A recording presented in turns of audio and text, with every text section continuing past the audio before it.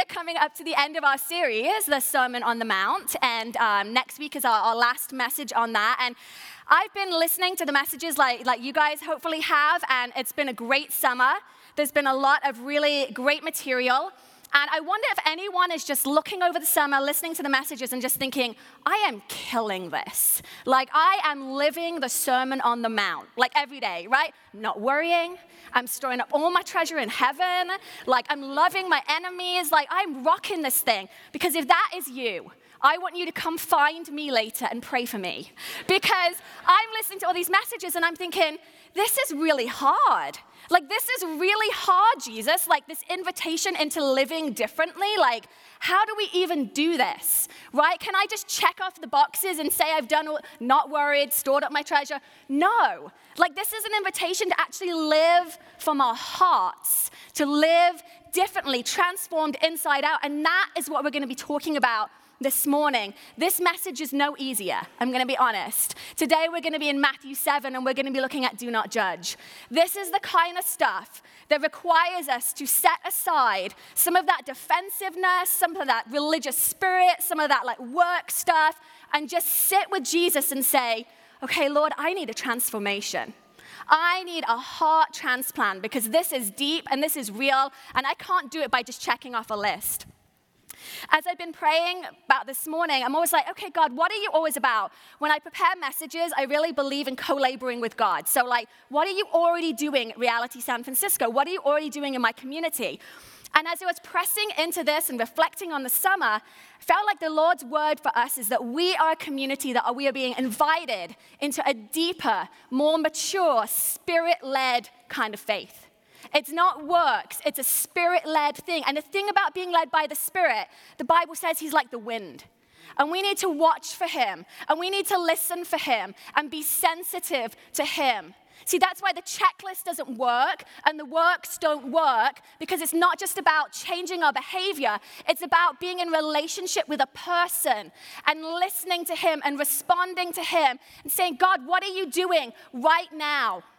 What are you doing? How do I respond right now? Yesterday may have been different. Tomorrow, how do I respond right now? And that's what I want to invite you into this morning. As you listen to me bring this message, Jesus, what are you doing right now in my heart? What is the thing that's in front of me right now? Dallas Willard has a quote, and in his book, he's reflecting on the Sermon on the Mount, and he says, to succeed in keeping the law, one must aim at something other and something more. One must aim to become the kind of person from whom the deeds of the law naturally flow. That's what we're doing this morning. We're going to be aiming at something other and something more. If you have a Bible, we're going to be in Matthew 7, starting at verse 1. And I'm going to go ahead and read that, and then we'll pray. Do not judge, for you too will be judged. For in the same way you judge others, you will be judged. And with the measure you use, it will be measured to you. Why do you look at the speck of sawdust in your brother's eye and pay no attention to the plank in your own? How can you say to your brother, hey, let me take the speck out of your eye, when all the time there's a plank in your own eye? You hypocrite. First, take the plank out of your own eye, and then you will see clearly to remove the speck from your brother's eye. Do not give dogs what is sacred. Do not throw your pearls to pigs. If you do, they may trample them under feet and turn and tear you to pieces. Verse 12, so in everything, do to others what you would have them do to you. For this sums up the law and the prophets. Let's pray. Lord Jesus, this morning, we know that you are after our hearts, God. And sometimes we just want to protect ourselves, and we can slide into this place of defensiveness and resistance. And this morning, Lord Jesus, I pray that, Holy Spirit, you would come like that very small, pointed, sharp knife, and you would go to the exact spot that we need to hear from you this morning. That we would come with all of our hearts and lay them bare before you, God. We want to be a kind of community that is spirit-led, that is about living for the other, for the more, not just satisfied with good moral behavior, but God transformed. And this morning, you actually want to be about the work of transforming us. So would you allow that to happen? Jesus, we ask that you would silence and rebuke the voice of the enemy this morning. In Jesus' name, we pray that you would shut down shame and judgment, and that a spirit of Jesus would just be alive and at work deep in each one of us. In Jesus' name, amen. Jesus doesn't pull any punches here. He starts with do not judge. And I want to be clear as we start this morning, when Jesus says do not judge, he's not referring to showing wisdom or making decisions between right or wrong. What he's getting at is a posture of our hearts. Individually, as a community, he's saying do not judge. Do not create an atmosphere of condemnation. That's what he's addressing here. So it's not about, hey, should I speak up on this issue? It's not about that. What he's addressing here and where we're going to start this morning is addressing the posture of our own hearts, that we can move into this place where we relate to someone in such a way that we condemn them. Now, we're going to have to listen for the nuance in this morning, because sometimes we can sit here and say, well, I'm not really a judgy person. I don't say all those mean kind of things. I want us to go deeper than that this morning, because it's the posture of our heart. You see, judgment wears many faces. Sometimes it isn't just that direct accusation that says that person's bad or that person's wrong or I don't condone that. Sometimes it's just a slight posture of our heart that says I'm going to hold back approval of you, or I'm going to hold back blessing you or thinking kind and loving thoughts towards you. I'm just going to hold back a little bit because I disapprove. I've sentenced you. I've created an atmosphere of condemnation. And what judgment does, it creates distance. It creates distance. Anytime we're moving in a posture of judgment, it will separate us from somebody else. Jesus says, don't have a posture of judgment. See, judgment says it kind of comes in like this kind of shearing way that says there's something about you that's unworthy or unlovable. And by positioning myself this way towards you, I'm just going to shave off a little of that worthiness. I'm just going to move against you in such a way that is not fully in line with God's heart for that person. You see, when we move into a spirit of judgment, we are aligning ourselves with the enemy. The Bible describes the enemy, the devil, as the accuser of the brethren. We need to guard our hearts that we do not come into agreement with the enemy. We need to guard our hearts that at any slight movement, shift of our position of our heart, that we aren't somehow saying, you know what, enemy, I agree with that word over that person's life. That is something unlovable. That is something unworthy. That is something wrong. It is dangerous territory when we shift into a place of judgment and criticism and condemnation. John 3:17 says, God did not send his son into the world to condemn it, but to save it. You see, that kind of condemnation that says there's something wrong with you as a person is not rooted in the spirit of Jesus. It is not the kingdom of God. This is not the work that we're to be about. This morning, we're just going to zero in again, like I said, on our own hearts. Because Jesus says here, there's that scripture, and it says, before you look at the sawdust in someone else's heart, look at the plank in your own. And that's where we're going to really start this morning, is looking at our own hearts. Us first. What's going on with us?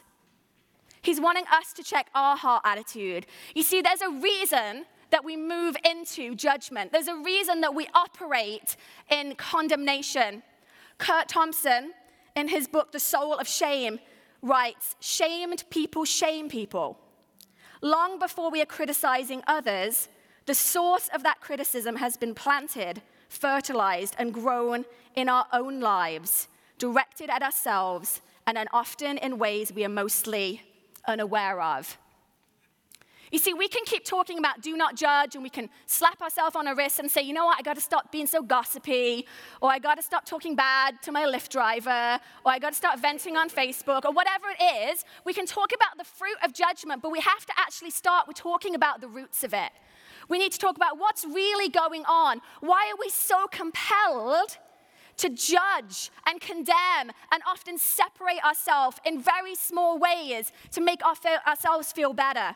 See, if we were really honest and real this morning, if we dug really deep down and were authentic, we would find that deep down inside, there's probably a part of us that feels like a little unworthy ourselves, a little lacking ourselves.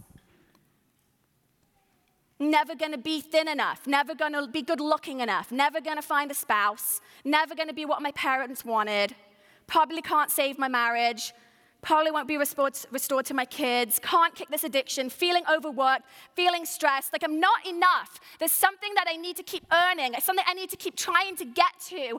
And the thing is, everybody else around me feels like competition, and so I just got to keep pushing forward and just pushing them back just a little bit. Just a little bit, because there's this thing inside that's driving us. See, for some of us, judgment and shame have become this little friend in the corner that's internally working and speaking to our own hearts, and then it begins to seep out into our community, into our relationships. But the thing is, judgment and shame is not our friend. It's our enemy, and it's the work of the devil, and we need to just call it what it is. Judgment and shame are there to destroy us. They're there to destroy our relationships. But there's another way, there's another invitation. What I'm talking about this morning is rooted in what I would call a scarcity mindset. A scarcity mindset that robs us of seeing clearly. We can't see the sawdust in our brothers and sisters' eye clearly because we're so wrapped up in this scarcity mindset. It changes the landscape of our lives. It changes our vision. See, scarcity says you're not enough. There isn't enough. There's a limited amount of attention. There's a limited amount of affection or time or resources, and we become pitted against each other. We're seeing it in our nation right now. We're seeing this drive of judgment and hatred and racism, and it's coming from this place of it's not enough. This is mine. I want to hold on to it. But we all can lean into that mindset if we're not careful. There's something wrong with you. There has to be, because I got to feel better about myself. There's something wrong with you. What plank in my eye? There's no plank. Let's focus on you. Let's talk about your relationship. Let's talk about what you do with your free time. Let's talk about what you do on social media. Let's talk about why you're dating that guy. Let's talk about you. I don't want to look at the plank in my eye. I got to feel better about myself. We have to protect what we have. You see, we're seeing this on the grand scale in our nation, but we also see it in our own hearts. And that is where Jesus is calling us to this morning, to start there, to start looking at our hearts. San Francisco often births a survival mentality in us. It's expensive. It's competitive. There's definitely not enough affordable housing. It feels like a rat race, right? To get ahead, to get noticed, to stand out. How many followers can I get on my Instagram? How can I make my resume look good? How can I get a bigger home? How can I be more accomplished? How can I stand out from the crowd? It's this survival mentality, and it's rooted in scarcity because it says there's only this much. And there's only a few that are going to get it, and it's the survival of the fittest. And if you want to be the fittest, you have to get ahead. And to get ahead, someone else has got to get behind. And there's no better way of doing that than just drawing a line in the sand and saying, I judge you, I condemn you, I move in such a position in my heart towards you that I'm just slightly better than you. We're not surrounded by a culture of honor in the city. I mean, there's probably those rare situations, but for most of us, we go into work, and it doesn't feel like everyone says, yeah, good to see you Monday morning. We love that you're here. How can we help make your job better today? How can we push you up the ladder? How can we make your life easier? How can you thrive in this community, right? If you have that, then I think awesome. I actually have that, so I'm really blessed. I have a ministry where that's what I actually do. But I know that's not the norm. Like most of us are going into work and we feel like we're looking at the person next to us and we're thinking, okay, how am I going to get that job and not them? How am I going to date that girl and not him? Like, it's like there's always a sense of competition and comparison. We're not surrounded by a culture of honor where we lift each other up and say, you first. I bless you. What's your life about? How can I make you thrive? That is completely foreign. But guess what? The Sermon on the Mount is completely foreign in this world. You see, here at Reality San Francisco, the church in San Francisco, we need to be about building a community that says, we are other, we are more, we are foreign to the world because this is the kingdom of God. And it has to start in our own hearts. It has to start there. See, some of us feel like there's a scarcity of Jesus in San Francisco. It's so hard to be here. It's so difficult. Guys, barely holding on to my faith. I'm barely even moral anymore. I don't even know who I am. Like, there's a scarcity of Jesus.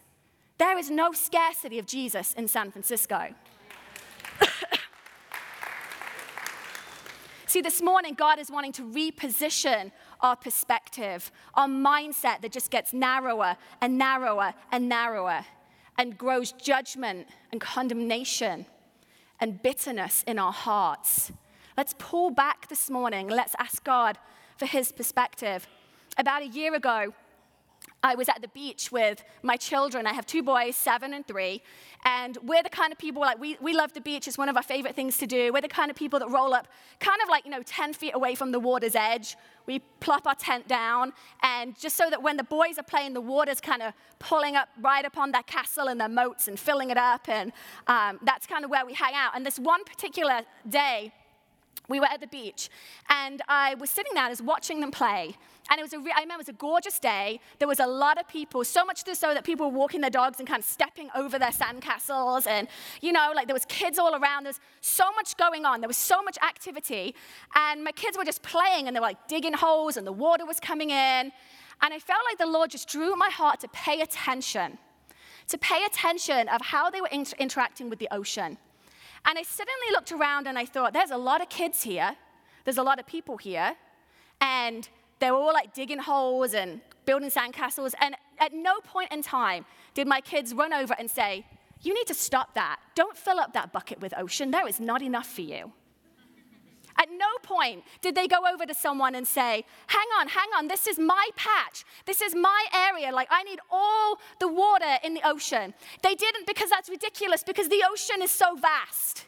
It's so abundant. It's so huge. There was no sense of, I've only got a little bit. And the Lord began to speak to my heart about how I do that, how we do that.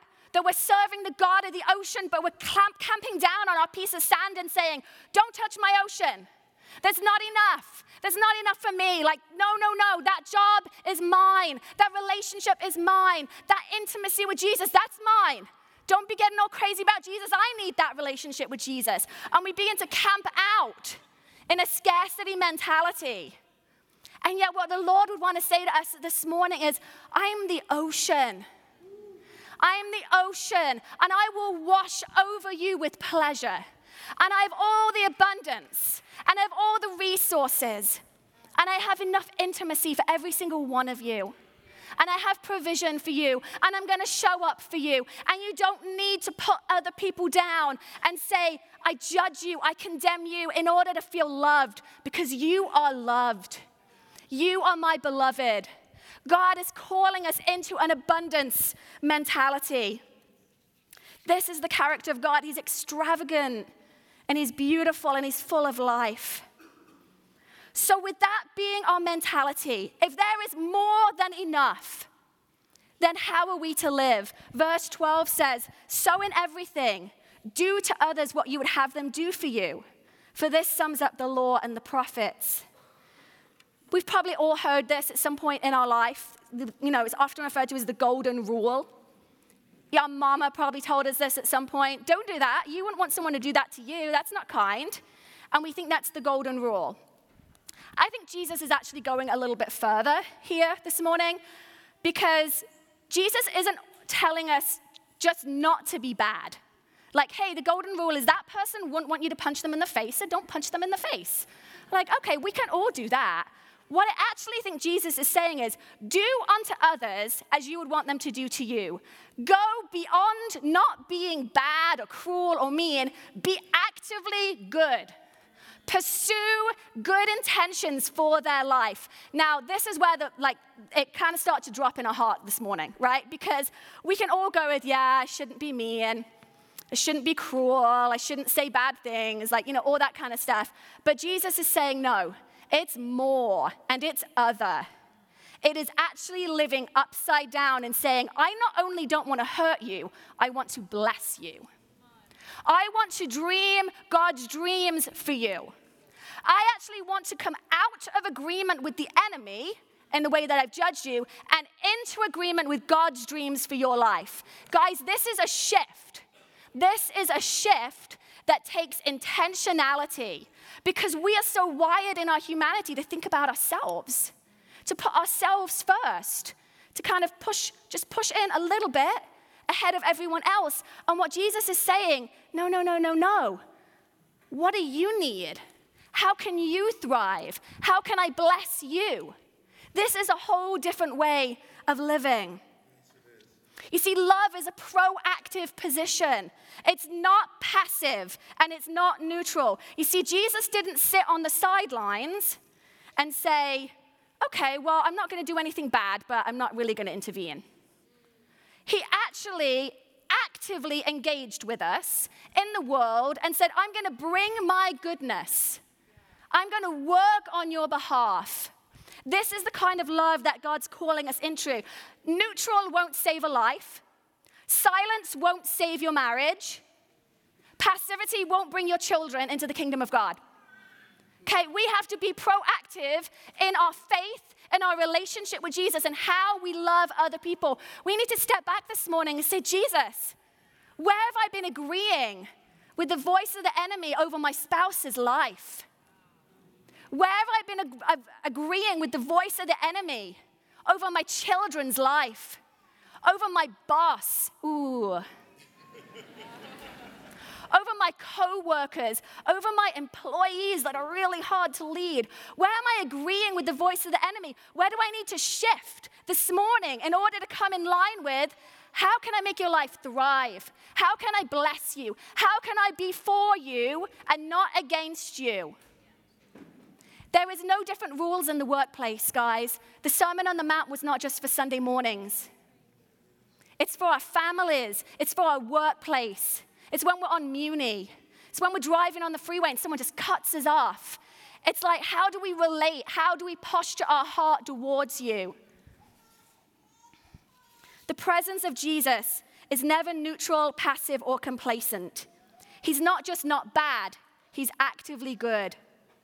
Guys, and this is important. John 10:10 says, the thief comes only to steal and kill and destroy. I have come that they may have life and have it to the full. 1 John 3:8 says, for this purpose the Son of God was manifested, that he might destroy the works of the devil. This is the work of the enemy in our lives, in our relationships, in our community. To separate, to judge, to hate. This is the work of the enemy. But the reason the Son of God came is to destroy the work of the enemy. Some of us this morning, we need God to destroy the work of the enemy in our lives. Some of us have been living under accusations and judgments. Some of us have been operating in accusation and judgment. Some of us have been living with a scarcity mindset, mine, not you. And this morning, Jesus would say, I came to destroy that work. I came to destroy that work in your heart, in your life, in your community, in your nation. What is happening in Charlottesville is the work of the enemy. It's the darkness that wants to come in, the hatred, the racism. And what Jesus would say to that is, the reason I came was to destroy that kind of stuff. Let's be about the work of the kingdom. We cannot partner in passivity. We must avoid partnering with the enemy and come into agreement with God's best for other people. Guys, this is a hard word, because what about if that other person is our enemy?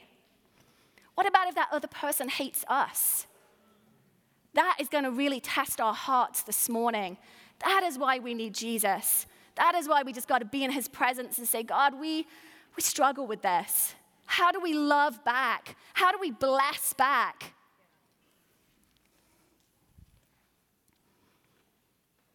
How does God relate to us? He is always calling us by our true identity. He's always speaking life. We are called to agree with God's narrative over our own lives and the lives of other people. In my marriage, this has looked like coming into partnership with God's vision for my husband and he for me.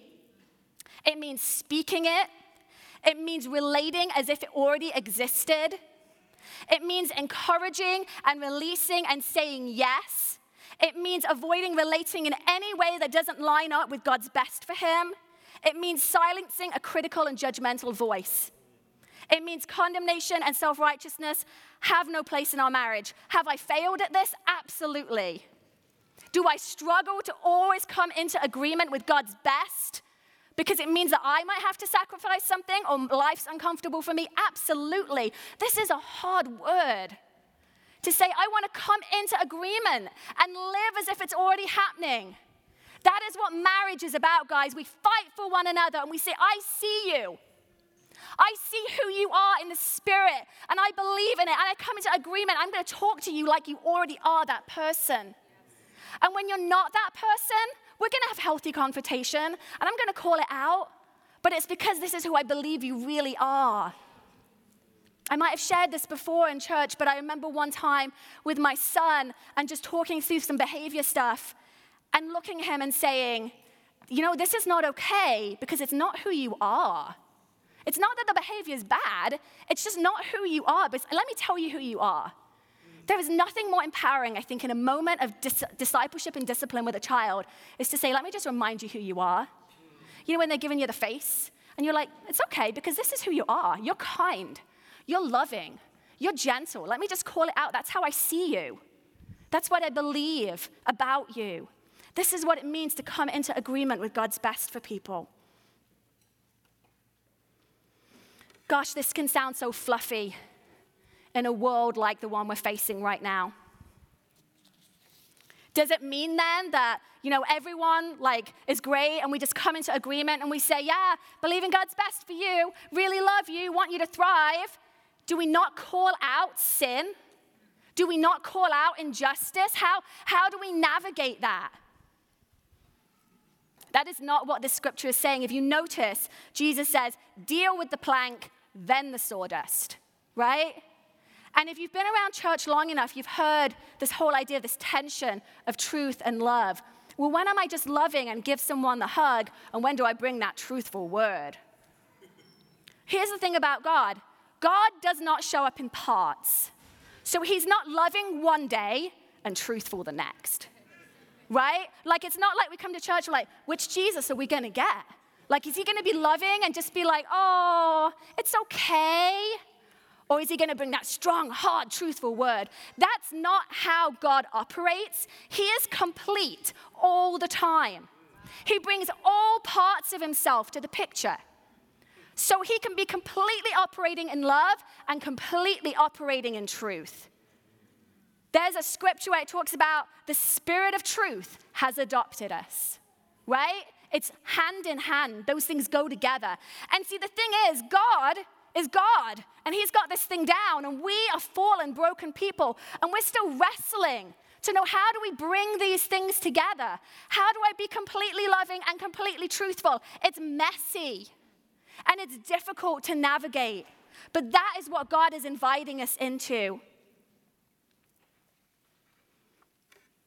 God is not passive in his love or in his truth, and we need to press into him today to say, Jesus, how do I come in all of the fullness of your Spirit? How do we address my relationships, my marriage, my children? What's going on in our world? How do I bring all of myself to that? God is not passive. He will call out injustice and say it for what it is. We must call out injustice and say it for what it is. Do we get it wrong sometimes? Sure. Do we say way too much and move into a judgmental and critical spirit? Sure. Do we stay silent sometimes when we should speak up because we're afraid of confrontation, afraid of what it's going to cost us? Sure. And that is why the foot of the cross is equal ground. And we just come, and that's my heart for us this morning as we respond this morning, is that we would come and say, Jesus, this thing is really hard. This invitation to not judge is really challenging. Maybe some of you are sitting here this morning and you know there's a spirit of judgment and a critical spirit that's just taken a hold, and you have been operating in that. Bring it to the feet of Jesus. Jesus, I want you to change my heart, and I have no idea how to do it. Some of us this morning have been living under accusation and judgment. Someone's been speaking against you. The enemy has been speaking against you, and God wants to break that off of your life this morning. The reason the Son of God came is to destroy the work of the enemy in your life, in our community, in our nation. But here's the thing. Love is our powerful position. This is what we pivot from. This is our launching point. Everything that we do, and if you read through the Gospels, you're going to see this is clear. Everything that we do is rooted in love. Is rooted in love. Does it feel trite? Absolutely sometimes. When the voices of hatred and darkness feel so loud, but it's not trite. It's the gospel. It's why Jesus came. It's love that powerfully pushes us forward. And if we abandon our position of love, then we are giving in, and we are giving the enemy power, and we are agreeing with him. So we pivot right here on love. From this position, I will speak truth. From this position, I will call out injustice. From this position, I will say, I believe in you. I see you. I want what's best for you. It must be our unshakable position. Love is our power position. Love is where we pivot from. The end of this scripture is really weird. Jesus starts talking about pigs and dogs. Because this one wasn't already tricky enough for me to navigate, I got the pigs and the dogs as well. You know, we've all grown up hearing this, and it's like, okay, that's not nice, Jesus. Like, you're calling people swine and dogs. Like, what is that really the Jesus of the gospel? Well, let me say, first of all, that we have to read the context of Scripture, right? We have to read across the board. What kind of person is Jesus?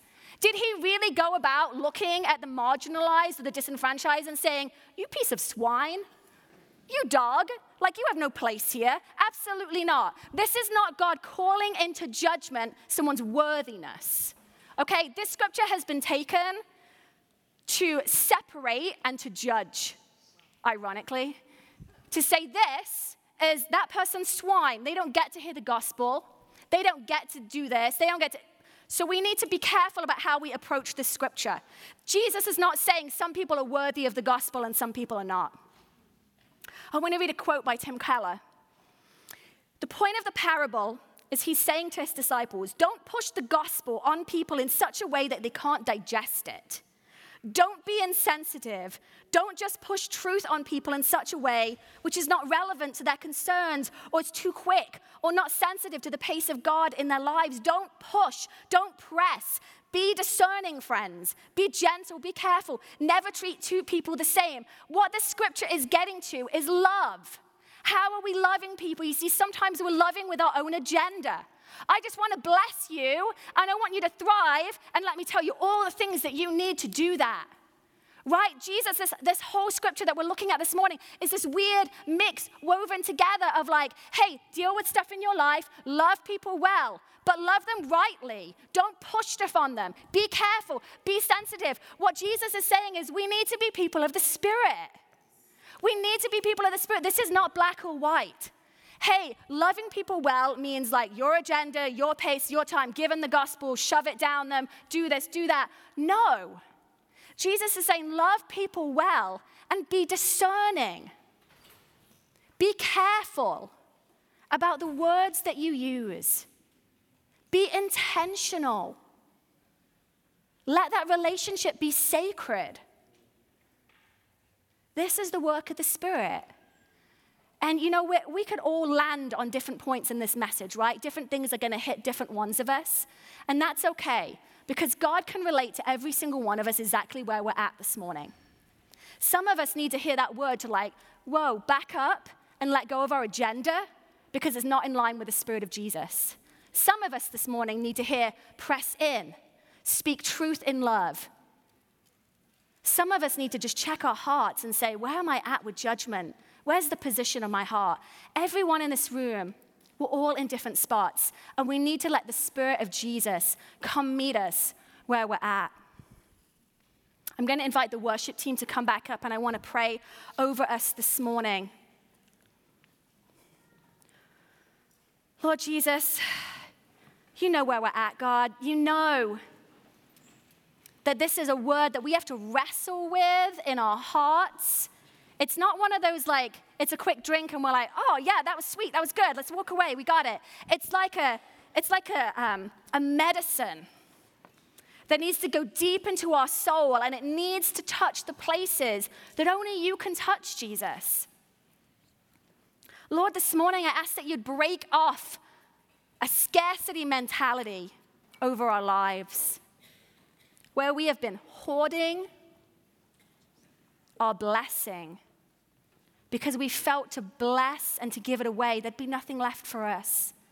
Jesus, some of us just need to get into your presence this morning and know that Daddy loves us and that we're okay and that you have the world and you have our world. God, some of us this morning, we need just that spirit of conviction that is specific, that does not bring condemnation, but leads us to repentance. God, it's your kindness that leads us to repentance. God, I pray that you would pluck out of our lives a critical spirit, that you'd pluck out of our lives a spirit of judgment. Lord, I pray for those here that have been under the accusation of the enemy.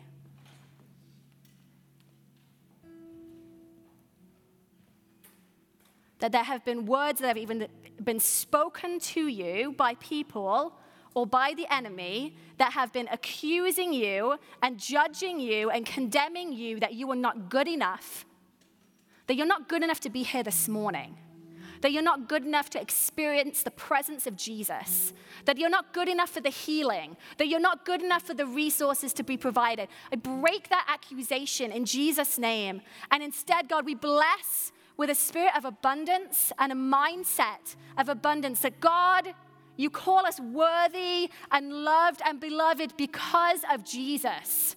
Because of the blood of Jesus, we stand covered. It says we can come boldly before your throne of grace.